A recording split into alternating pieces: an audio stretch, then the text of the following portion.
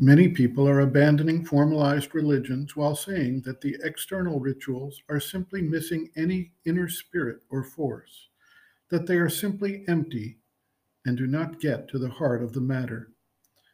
There is a keen insight here that is useful for those who wish to practice the yoga of devotion. It is in fact similar to the way Sri Krishna explained to Arjuna that it is not the outer form of the work that matters for the yoga of action, but the inner spirit with which it is being done. This same principle applies to the yoga of devotion. Bhakti yoga should arise from the heart, from the psychic being that aspires and yearns for a connection with the personal form of the divine. When it is naturally active, it has an intensity and focus that breaks through the barriers of the external consciousness and brings about the relation the seeker desires. If done without that inner living devotional energy, it becomes a meaningless ritual, devoid of force or any ability to bring about a change of consciousness. That is not to imply that all external forms of worship are useless, however, to the extent that it is expressing through the outer physical body and vital nature the adoration and love of the divine by the psychic entity.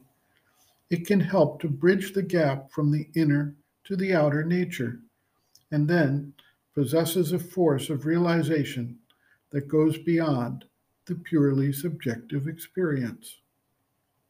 Sri Aurobindo observes, quote, prayer and meditation count for so much in yoga, but the prayer must well up from the heart on a crest of emotion or aspiration.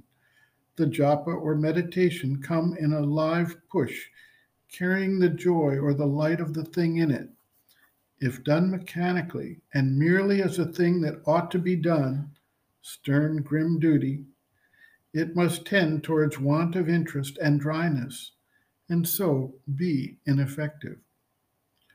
What is meant by Bahya Puja, external worship?